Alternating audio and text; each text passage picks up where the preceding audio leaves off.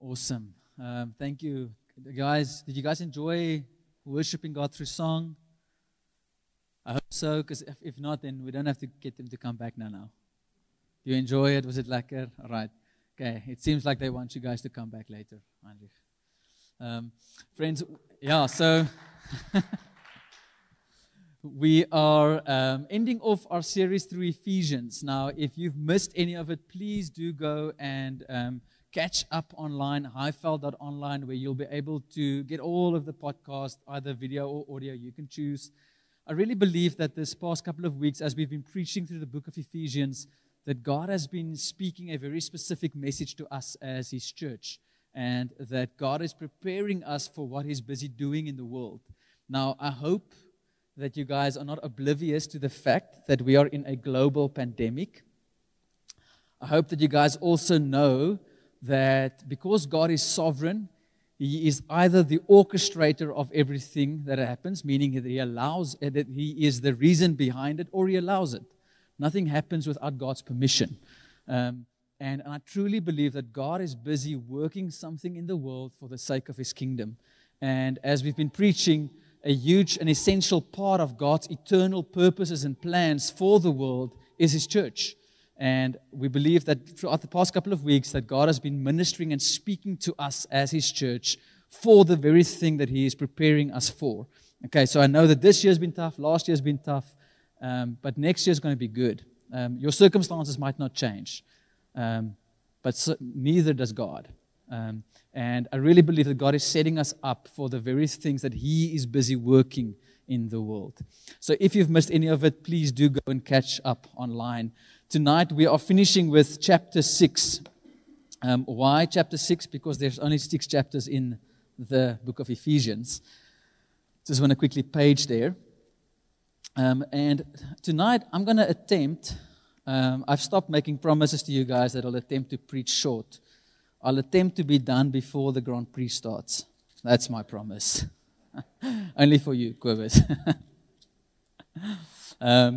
No, so there's quite a lot that I want us to go into tonight, a lot of scriptures that I want us to go into, just as I believe that there's a pinnacle in what we discover in chapter 6 that pulls everything in the book of Ephesians together so that we can actually understand what the purpose and reasoning behind all of this is. So before we start, I want us to pray. And for tonight, you'll need an open heart, but also an open mind. And I'm going to pray for that. So close your eyes. This is just so that you're not distracted. All right. So close your eyes. Holy Spirit, would you come and show us right now in Jesus' name? Would you come and show us the things that's distracting our minds? Right now, Holy Spirit, would you come and bring those things into the light? Everything, Lord, that wants to be a hindrance to us receiving the Word of God tonight. Come and help us see what those things are. And then I want you, just whatever the Holy Spirit is showing you right now, just lay it down. Say, Lord, I'm just giving this to you right now. For the next however long Yaku decides to preach, I'm giving this to you. And some of the things that's in your mind right now are legitimate things. Might be people that you care about that might be sick. Might be things that's very real circumstances that you're worried about. And all of them are legitimate. Some of them are not. But whatever it is, would you entrust it to God? Say, God, I'm choosing to trust that you love me. And your word promises that you know what I need even before I ask because you love me. You're a good Father. And right now, I'm just giving this into your hands. Trusting you with it. Asking you, Lord, that you'll give me a clear mind to receive your word tonight. I bring you my heart, Lord. And I open it up to you. The one who knows me best. All my failures, all my shame, all my guilt, all the things, Lord, that I often use to disqualify myself from your presence. But I'm giving it to you right now. I thank you, Lord, that I can proclaim the love of Christ into my heart. And I pray that you'll make my heart receptive to your truth tonight. We come and silence the accuser, the enemy, the lies. We come and silence all of them, Lord. And we thank you that our hearts and our minds are open and receptive to hear and receive from you tonight. Amen. Amen. All right, Ephesians 6. So I'm going to major on the second part of Ephesians, but I'm going to read through the first 9 verses just quickly because they're really powerful. I'm not going to preach on them too much, not even going to make a lot of notes on it. There's some really good stuff for us as Christians to take from this, so just receive. It starts off to say, "Children, obey your parents in the Lord, for this is right. Honor your father and mother, which is the first commandment with promise, that it may be well with you and you may live long on the earth. And you fathers, do not provoke your children to wrath, but bring them up in the training and admonition of the Lord. Bondservants, be obedient to those who are your masters." So in our context, hopefully none of you work for slave owners, although some of your bosses might treat you as slaves. My whole team is not here tonight, so none of them can accuse me of being a slave driver. But you work for someone. Be obedient to those who are your masters according to the flesh, with fear and trembling, in sincerity of heart, as to Christ. Not with eye service as men pleasers, but as bondservants of Christ, doing the will of God from the heart, with good will doing service as to the Lord and not to men. That's a tricky one. Go and chew on it. Knowing that whatever good anyone does, he will receive the same from the Lord, whether he is a slave or free. And you, masters, do the same thing to them, giving up threatening, knowing that your own master also is in heaven, and there is no partiality with him. Okay, that's just an introduction. Good. Hope that the Lord spoke to you whatever he wanted to speak to you from verse 1 to 9. That's not what we're preaching on. The rest is coming. So Ephesians, if you go to the main slide. Ephesians is the incredible story of God, us, and the church. And that's what we've been preaching about over the last couple of weeks, that it's a revelation of God, God revealing himself to us. It's a story of the church and our identity that's locked up in being part of Christ, being part of his body, and that through all of this, God has got this eternal plan to rulers and principalities in the heavenly realms. So Ephesians 6 then is starting with Paul's final instruction. So verse 10 to 12 says, "Finally, be strong in the Lord and in his mighty power. Put on the full armor of God so that you can take your stand against the devil's schemes. For we do not wrestle against flesh and blood, but against the rulers, against the authorities, against the cosmic powers over this present darkness, against the spiritual forces of evil in the heavenly places." So he's saying, finally, as a conclusion to all of the things that I've spoken to you about, be strong in the Lord and in his mighty power. Put on the full armor of God so that you will be able to stand against the schemes and the plans of the enemy. So Paul is saying that we are in a real battle, and it's not a physical battle, it's a spiritual battle, and your real enemy is also not physical, it's spiritual. Okay, you guys get that? Our battle is not against flesh and blood, but then you're like, you don't know some of my flesh and blood. There's some very real people that I do not like that much. But Paul is saying that our battle is not against flesh and blood, it's against spiritual forces and rulers and principalities in the heavenly realms. But everything that we've been speaking about has been building up to this. So I'm going to do a quick overview of some of the things that I believe is important for you and me to understand the very real spiritual battle that we're in. So Ephesians 2, Paul writes and he says, "And you," everyone say me, even you at home, say me, "and you he made alive who were dead in trespasses and sins." So you were dead and God made you alive through Christ. So if you go to the next image, just after this, yes. And go. All right, so you need to understand that there was a gap between you and God. There's a separation between you and God because of a sinful nature. Not just the wrong things that you do, but a nature, a being. So this cannot be fixed by just doing more right things. And I think often that's our approach to Christianity, is there's a list of do's and a list of don'ts. And as long as I do more of the do's and don't do most of the don'ts, then I should be okay with God. But your problem with God is not a physical thing. It's not a fruit thing. There's a nature problem. There's a spiritual death that you and I have. And God, through his mercy and his grace, stepped into our world. So God became man in Jesus Christ. He lived the life that we should have lived, perfect and obedient to the will of the Father. But then Jesus also died the death that we should have died.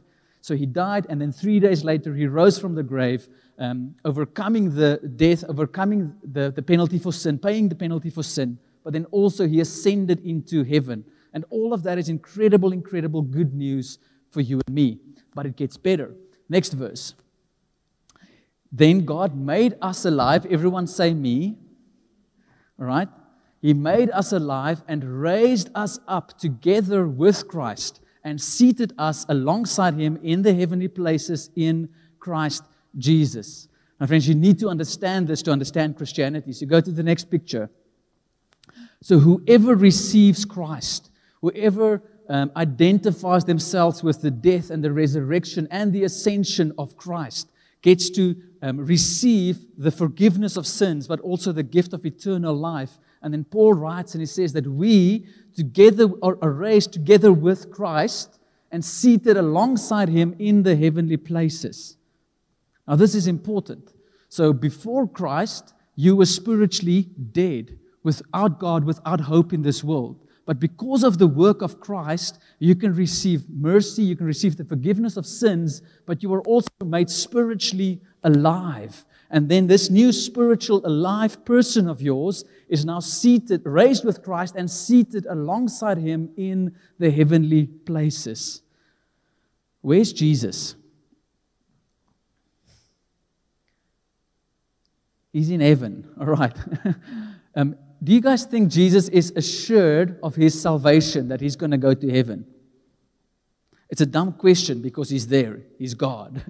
There is no heaven apart from God. If you're seated alongside Christ in the heavenly places, then there's an assurance of salvation that is yours, not because of what you've done, but because of what Christ has done. So when you are made alive with Christ, you also receive a new position. And that's important. So, to be in Christ is to be spiritually alive, opposed to being spiritually dead. And a spiritual dead person cannot produce any good fruit that is pleasing to God. A spiritual dead person can be a good person, but they cannot produce anything that is pleasing to God. A spiritual alive person produces new fruit.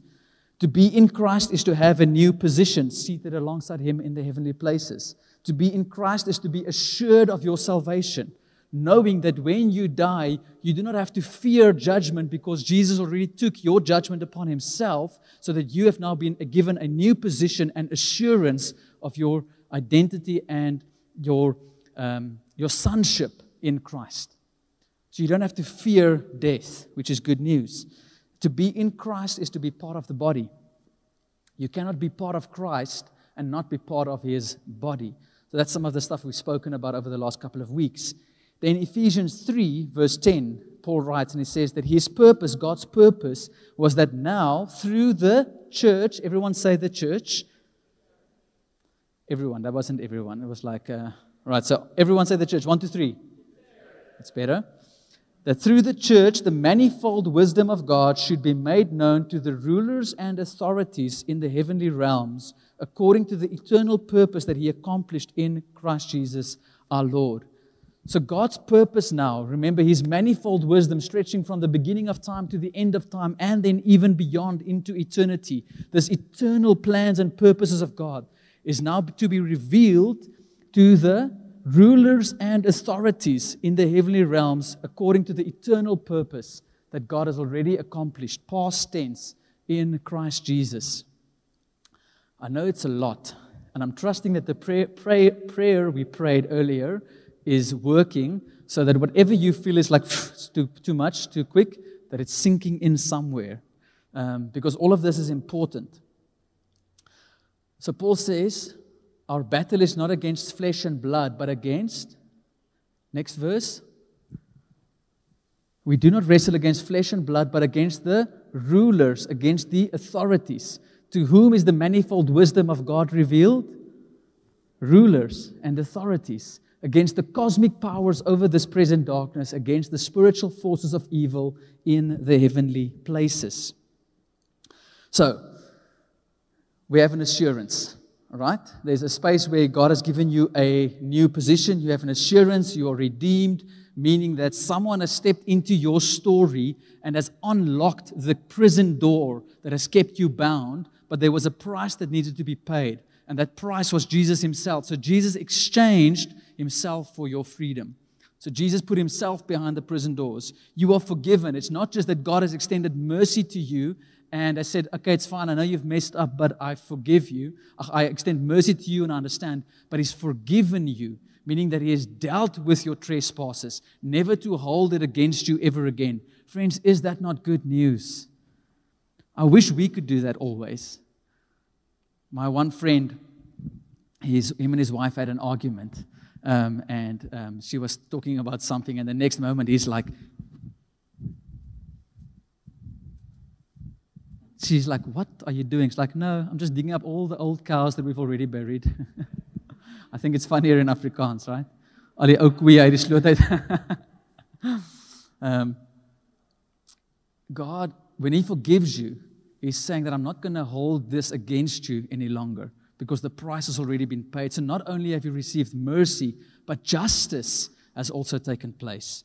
Then you are restored into your rightful relationship with God as if you have never sinned. Let that sink into your mind just for a second. That God now works with you, he acts against you as if you have never sinned. Doesn't make sense. We have a new position. We have a new identity. You are a people of God. We are part of his body. There is unity in the body. And then there's maturity that takes place as we submit ourselves to Christ as the head, but also to one another as the body. And then from this place, we engage in the battle. That's important. There's a very real battle that you and I are part of that's happening right around us at this moment. But the place from which you engage in this battle is everything we've spoken about now. It's seated alongside him in the heavenly places. It's not a defeatist attitude. No, you are more than conquerors through Christ. And we get to engage with a very real battle from a space where God has given you a position that is the same position where Christ is. From that space, we engage with the battle. All right. So, Ephesians 6:13-20. I'm going to read, and then we're going to unpack it. Therefore, take up the whole armor of God, that you may be able to withstand in the evil day, and having done all, to stand. Stand, therefore. It's a lot of standing. I see a lot of sitting. Okay. Stand, therefore, having girded your waist with truth, having put on the breastplate of righteousness, and having shod your feet. Shod is such a weird word. This is the New King James Version, so all the other translations say fit your feet. All right.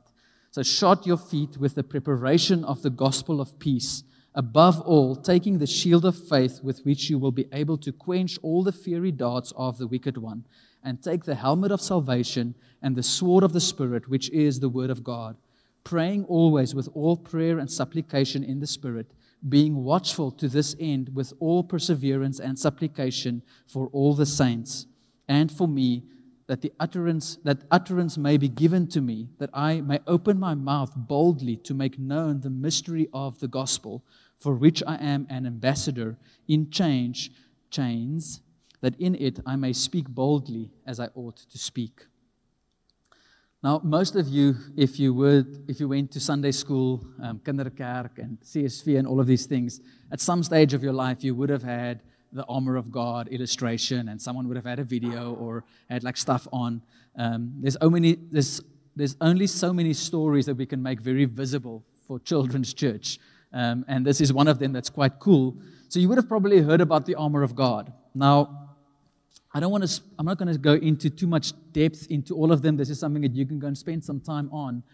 But I want us to run through them, and then I want us to bring us back to what I really believe God has got prepared for us as a church. So the first one is that we gird your waist with truth. So there's a belt that they would put around themselves. So Paul is giving them this instruction from a prophetic message in Isaiah, basically speaking about the battlefield and the soldier going into battle, but then being dressed for battle. So there was a belt that they would put around them. And it's not just like a belt that you and I wear on our jeans. there's a bit more to it.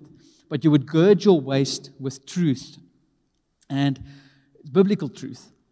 There's a space where your life can be directed by things that are not true.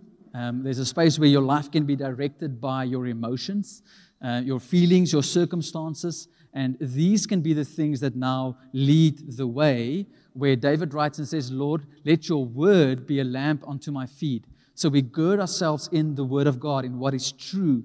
But it also speaks about integrity, honesty, your character, a type of person that you've become in Christ, that you are a person whose yes is your yes, your no is your no, that you tell the truth, that you're a person of integrity, a person of truth. The second one, the breastplate of righteousness. There's a nicer picture of the breastplate of righteousness. So, and this is important. Righteousness means that you are in right standing with God, and every area of your life is in right standing with God. Now, I think there's many areas of our lives that we can say, God, I know that this thought is maybe not in right standing with you, or this behavior is maybe not in right standing with you. But you put on the breastplate of righteousness, not of your own righteousness, but the imputed righteousness of Jesus, something that has been given to you that you did not work for, that you did not deserve, that you did not earn. And Paul, the Bible says that in Christ we have become the righteousness of God. So the righteousness that you put on is not your own. And that's good news, friends, because our righteousness, our own good works, it fails. It fluctuates. One day we're good, one day we're not. One day we press in and we take hold of the promises of God, and some days we fall back. Some days we're not as passionate. Some days we don't even want to get up and read our Bibles. But you put on the breastplate of righteousness, not of your own, but of the righteousness of Christ. Your feet is prepared with the gospel of peace, a preparedness of mind and a readiness to respond to God's will. And it's this knowing that you have peace with God. Friends, that's good news.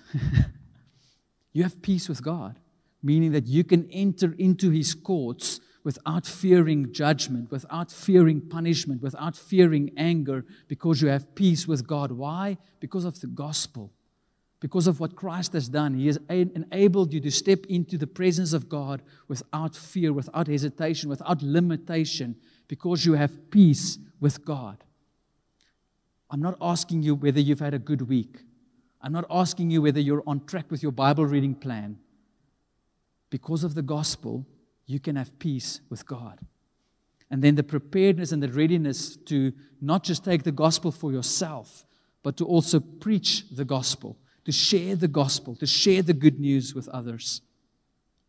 Then the shield of faith, believing the word of God. So the enemy comes in with these arrows, these flaming darts that want to either just proclaim lies into your soul and give things like, let's say the enemy comes in and says, God can never love you. I mean, just look at your life, look at your past, look at the things that you've done. How do you think that God can ever love you? Or maybe it's not that to that extent. It may be just saying, God cannot love you as much as He loves that person. But then you step in with the shield of faith and say, no, the Word of God says, nothing can separate me from the love of God. Nothing can separate me from the love of God. And it's a space where you shield off the arrows of the enemy that want to accuse you. You shield off the arrows of the enemy that want to sow lies into your soul, but you battle it with the Word of God. And as you basically point out the shield and say, nope, not getting into my heart. Nope, you're not getting close, because the Word of God says. Then the helmet of salvation, and I think this one is important. Well, all of them are important. That's why they're in the Bible. A couple of months ago, we had a sermon series on the battle of the mind. You guys remember that? And like taken captive. And we have to take captive every thought that elevates itself against the knowledge of God. And a big space where the enemy often captivates us is right here in our thinking. And he sows a seed of doubt, or he sows a lie, and we just run with it. And we apply that thing into every area of our lives. And he is the great accuser. So he comes, he accuses you, and he tries to blame you, and he tries to accuse God. So maybe you've prayed and you didn't get what you prayed for, and now it's like, oh, and God is really good. So he starts to either accuse you or accuse God or accuse people around you.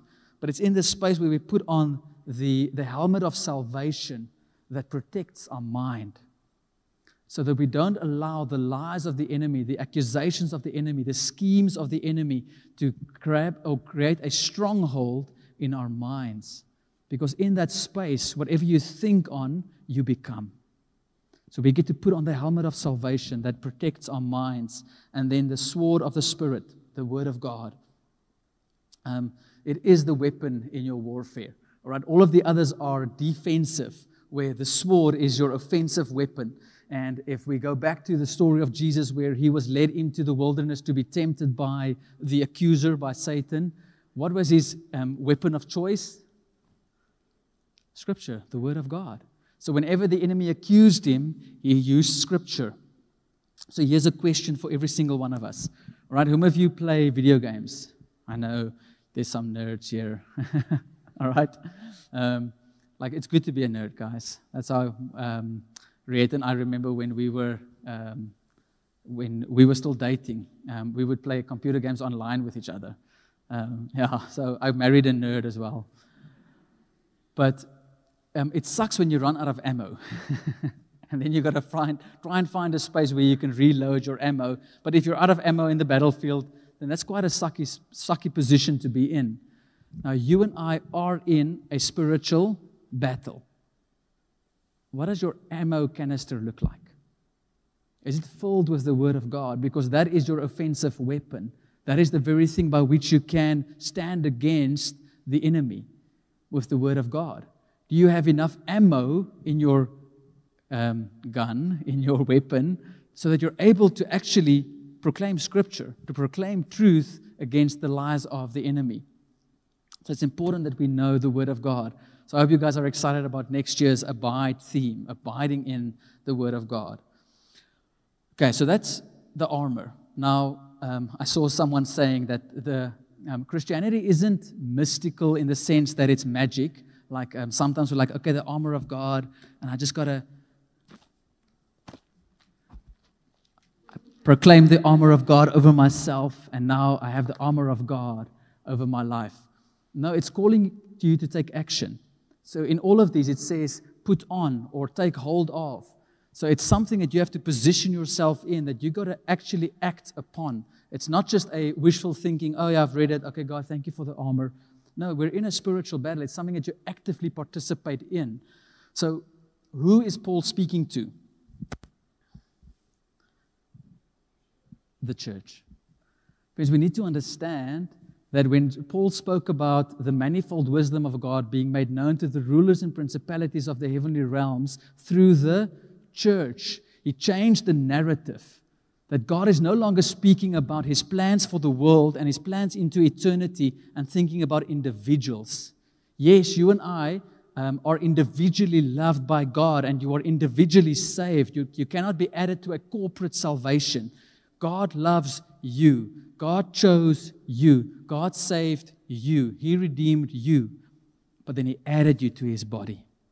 And now when God has a plan for the world, when God has a plan to redeem the nations, when God has a plan against the schemes and the powers of the heavenly realms, He's speaking to His church. So Paul is writing to the church. So we're not just putting on the armor for ourselves and for our own sake.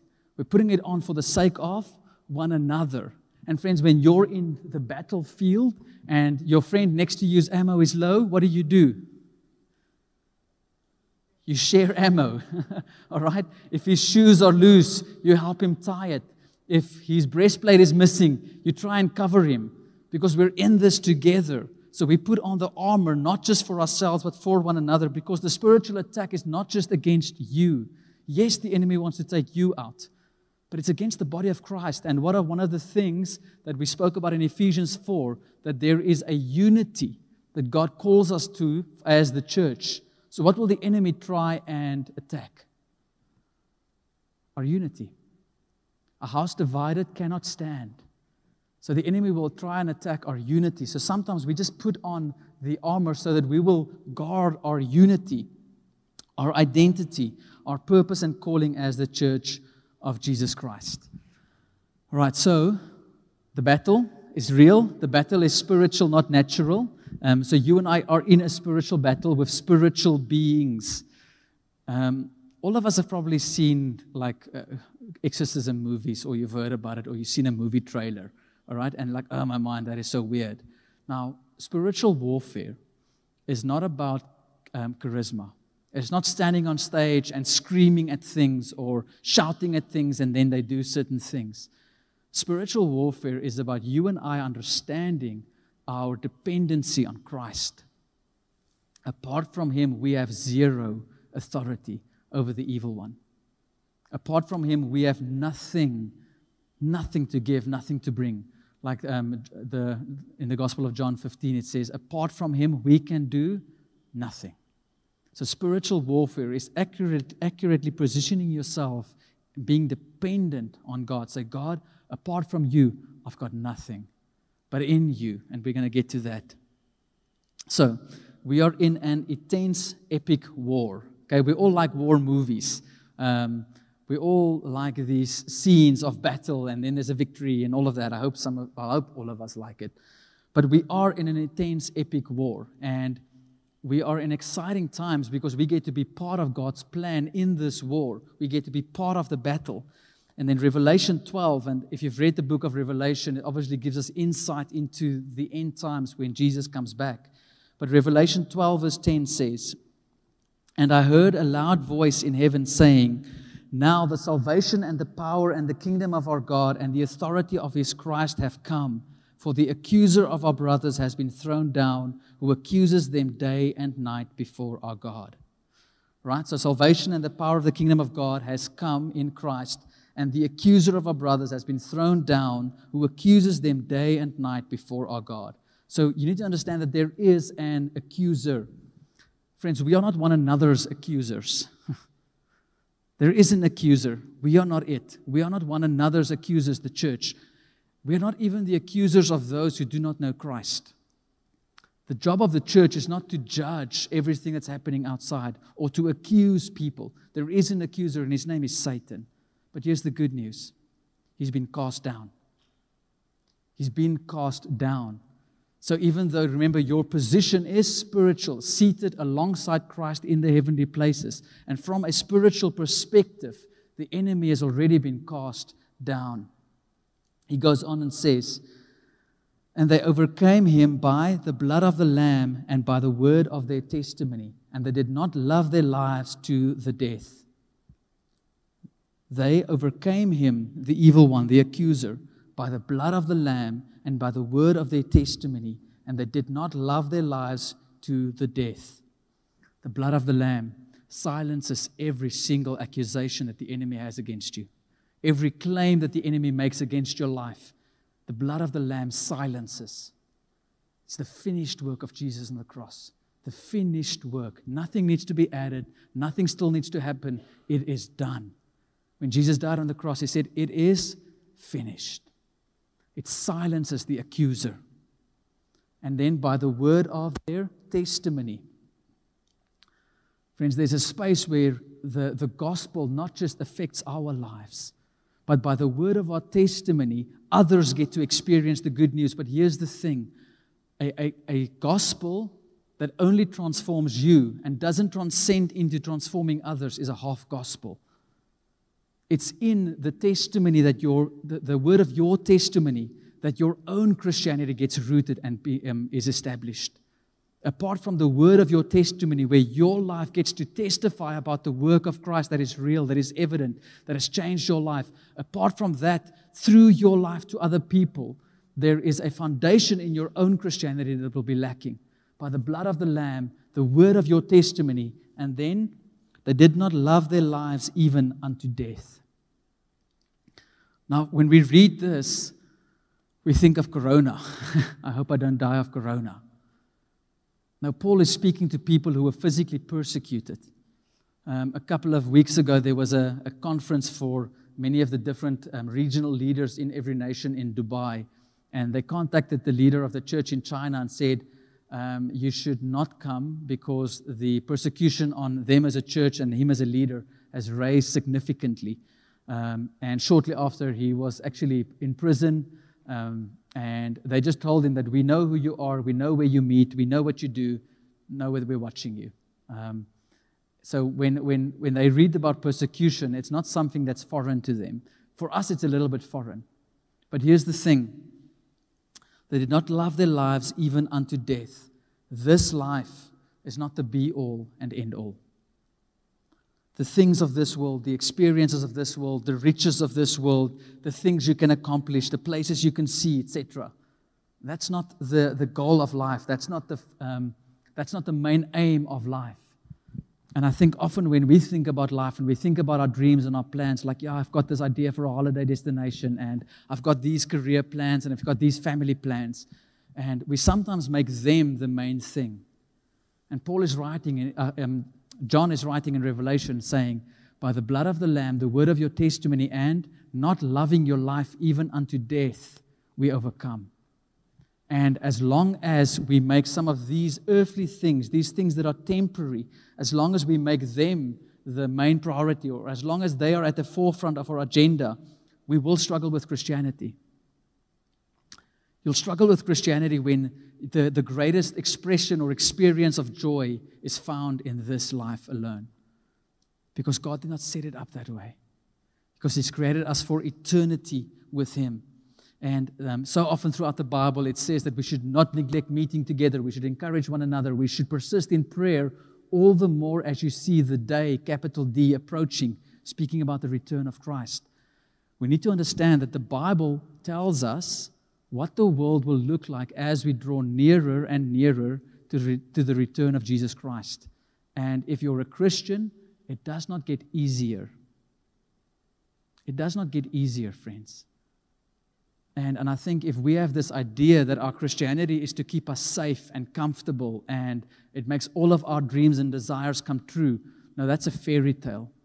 But God is giving us something that is sure, that is trustworthy, and that can cause hope to arise in your heart even in the most unhopeful circumstances, because our hope is not in this world alone, it's in the next. By the blood of the Lamb, the word of our testimony, and not loving our lives even unto death. So we are challenged to have an eternal mindset, that to align ourselves with God's eternal plans and purposes, that this life is but a vapor in comparison to eternity, that we live with eternity in mind. We plan our calendars with eternity in mind. This morning, I was reading through Revelation 14 or 15, and I said to Riet, in Scripture it says that there will come a time when the mercy seat of God is inaccessible. Meaning that there's only a limited time where we can still intercede for people who do not know Christ. How does the truth that some people still need to hear about Jesus and there's a limited time available affect the way you spend your time? Affect the way we spend our money? Affect the way we schedule our lives and the things that are important to us? We approach our Christianity with a long-term mindset, meaning that when Jesus saves you, He's not giving you a false promise to say, follow me and you will become rich. Follow me and your life will be happy. Follow me and everything will work out as you've planned. Follow me and everything will come back to just how it should be. Now, friends, again, that's a fairy tale. Jesus promises and says, in this life you will face much hardship, but know this, I have overcome the world. When we follow Jesus, we follow Him with eternity in mind. Jesus, I'll follow you even unto death, because I know that I've been granted access into eternity. Even if we lose our lives, there's a space where you can be a passive Christian, all right? Meaning that, yeah, you know about Jesus and you're saved, you're really born again, but you're passive. You're like there's an apathy in your heart, meaning a don't care attitude. Like, yeah, I'm saved, but I don't really care about the things that's happening in the world. I don't really care about people who don't know Jesus. I don't really care about people who are struggling. I don't really care about poverty and all of that. I'm just okay. But the danger when you are a passive Christian, a nominal Christian, then your life has very little influence in this world. And when you are a nominal Christian who has very little influence in this world, you become a very easy target for the enemy to snatch you away. The Bible warns us that in the last days, many will fall away from the faith. But we are not of those who shrink back. We are not of those who shrink back. So God calls us to participate in this battle. I've got a couple more scriptures. 2 Corinthians 5:15-16. And he, Jesus, died for all, that those who live should no longer live for themselves, but for him who died for them and was raised again. From now on, therefore, we regard no one according to the flesh. Even though we once regarded Christ according to the flesh, we regard him thus no longer. And friends, this is important as you and I engage in the spiritual battle. Our battle is not against flesh and blood, but against spiritual forces of evil and darkness. We regard no one according to the flesh. You might have people in your life that you really dislike. You might have people in your life that really hurt you. You might have people in your life that, by all accounts, are wicked and evil. But you need to understand that we do not judge according to the flesh. We judge according to the Spirit. And the moment you judge a person according to the Spirit, there are one of two possibilities: spiritually alive or spiritually dead. If you're spiritually dead, you have been taken captive by the forces of darkness, meaning you have no choice but to produce the fruits of the devil. You obey your father, the devil, when you are spiritually dead. And the thing that needs to be birthed in your heart when you're dealing with a spiritually dead person is compassion, because you know that it's by grace alone that you have been saved and have been made alive in Christ. A compassion stirs in your heart for those who do not know Jesus, because we do not judge according to the flesh. We judge according to the Spirit. Our battle is not against flesh and blood, it's spiritual. So there's spiritual strongholds, spiritual blindness, spiritual death. We're at war. And we put on the armor of God, but the battle is spiritual, not natural. Go to the next diagram. I'll quickly explain this to you. There's a spiritual realm, a natural realm. Okay, you and I are sitting in the physical here, the natural, but we're also seated alongside Christ in the spiritual. Now, God created the world. In the beginning, God created. So that which is spiritual comes before that which is natural. That what is spiritual will manifest itself in that what is natural. So when you believe a spiritual lie, it will manifest in the natural. Does that make sense? So when you believe something about you that's no longer true, it will still bear fruit in your life because you've attached yourself to a spiritual truth or a spiritual lie that will be made manifest in your life. Now what needs to happen is we cancel the lie. Now, for you to cancel the lie, you need to know the truth.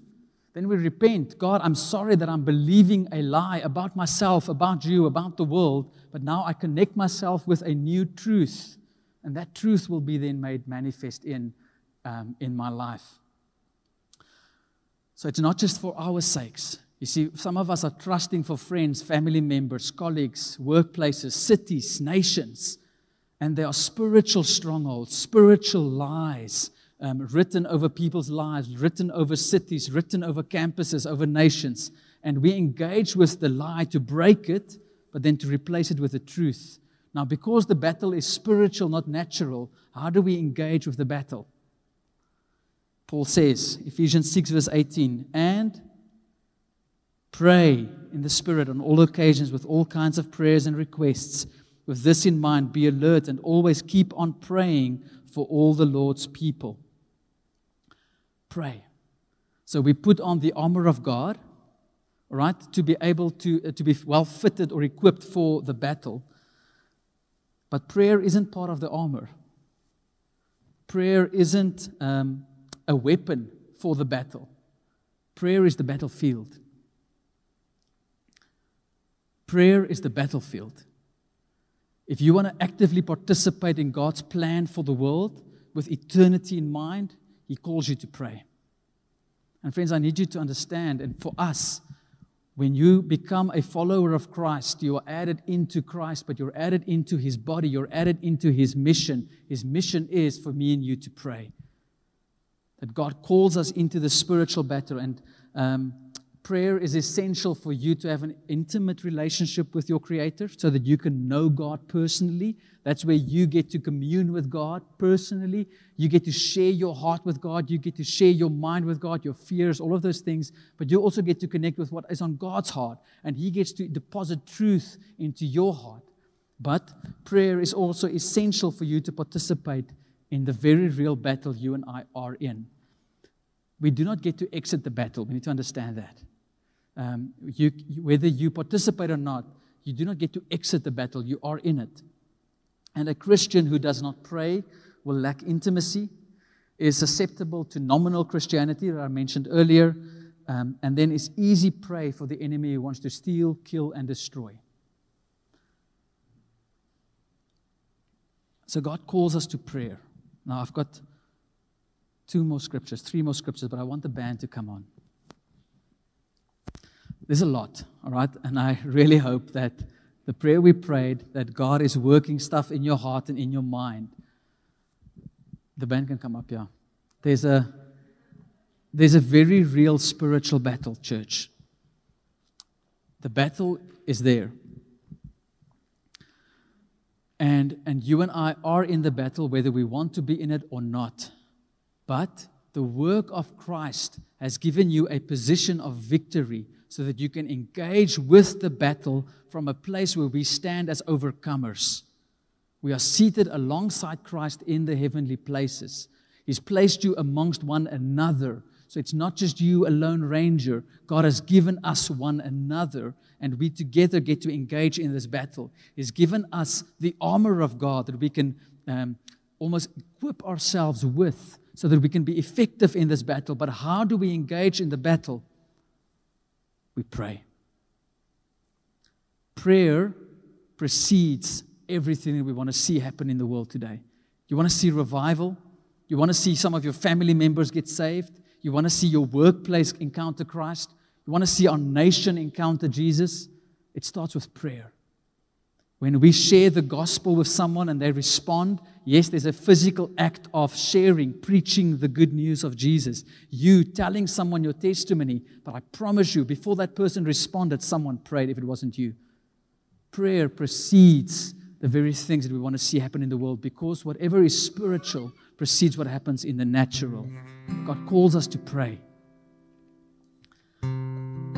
Romans 8:37-38 says, "No, in all these things we are more than conquerors through Him who loved us. For I am sure that neither death, nor life, nor angels, nor rulers, nor things present, nor things to come, nor powers, nor heights, nor depths, nor anything else in all creation will be able to separate us from the love of God in Christ Jesus our Lord." 1 John 4:18, "There is no fear in love, but perfect love casts out fear, for fear has to do with punishment, and whoever fears has not been made perfect in love." There's a spiritual battle that you and I are in, but God places you in His love. And tonight, I don't know what your life looks like. I don't know what your Christianity looks like. I don't know whether you're actively engaging with the purposes of God, or whether you are maybe a bit consumed about the things of this world. But I do know this, that there's nothing that can separate you from the love of God. And if you choose to step back into the love of God and to be positioned again alongside Him for the very thing that He has caused you to still be here,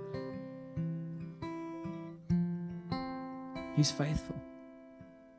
He is faithful. John says that there is no fear in love. Perfect love casts out all fear. Maybe it's fear of punishment. Maybe you're like, oh, you don't know my life. Perfect love casts out fear. Maybe it's fear of death. Maybe it's fear of the battle. Maybe there's a space where participating in the battle and thinking about spiritual realm, maybe that's like, no, I rather don't want to go there. Like, I've maybe seen too many horror movies or heard stories or stuff. But there's no fear in love. Again, you can choose to not participate in the battle, but you cannot exit the battle. You are in it. But God has given us everything pertaining to life and godliness in Christ Jesus so that we can stand. so that we can stand. As we're at the end of this year, the enemy is quick to bring a spirit of discouragement, to bring a spirit of hopelessness, to bring a spirit of despair. Paul says we can stand. Why? Not in our own strength, not in our own might, but in the power of His might. And friends, there's more, not just for you to stand. God didn't give up everything so that you and I can just survive until He gets back. No, we are called to rule and reign with Christ for His sake. You get to actively participate in the spiritual battle so that many more people can get to know Jesus. So that one day when we do get into heaven, the fruit of our labor is not riches and things that this world cannot give you. It's souls. It's people. People who have come to know Christ because we stepped into the spiritual battle. Ephesians 1:13-14 says, in Him you also, when you heard the word of truth, the gospel of your salvation, and believed in Him, were sealed with the promised Holy Spirit, who is the guarantee of our inheritance until we acquire possession of it to the praise of His glory. See, Jesus, when He left the earth, He said to His disciples, it's good for you that I go away so that the Helper can come, the Holy Spirit. And this Holy Spirit has been given to us as a seal and a guarantee of our eternal promise that awaits. But the Holy Spirit is 100% God, and He abides in you. The Holy Spirit is spiritual. Friends, you need the Holy Spirit to engage in a spiritual battle. But the Holy Spirit is also holy.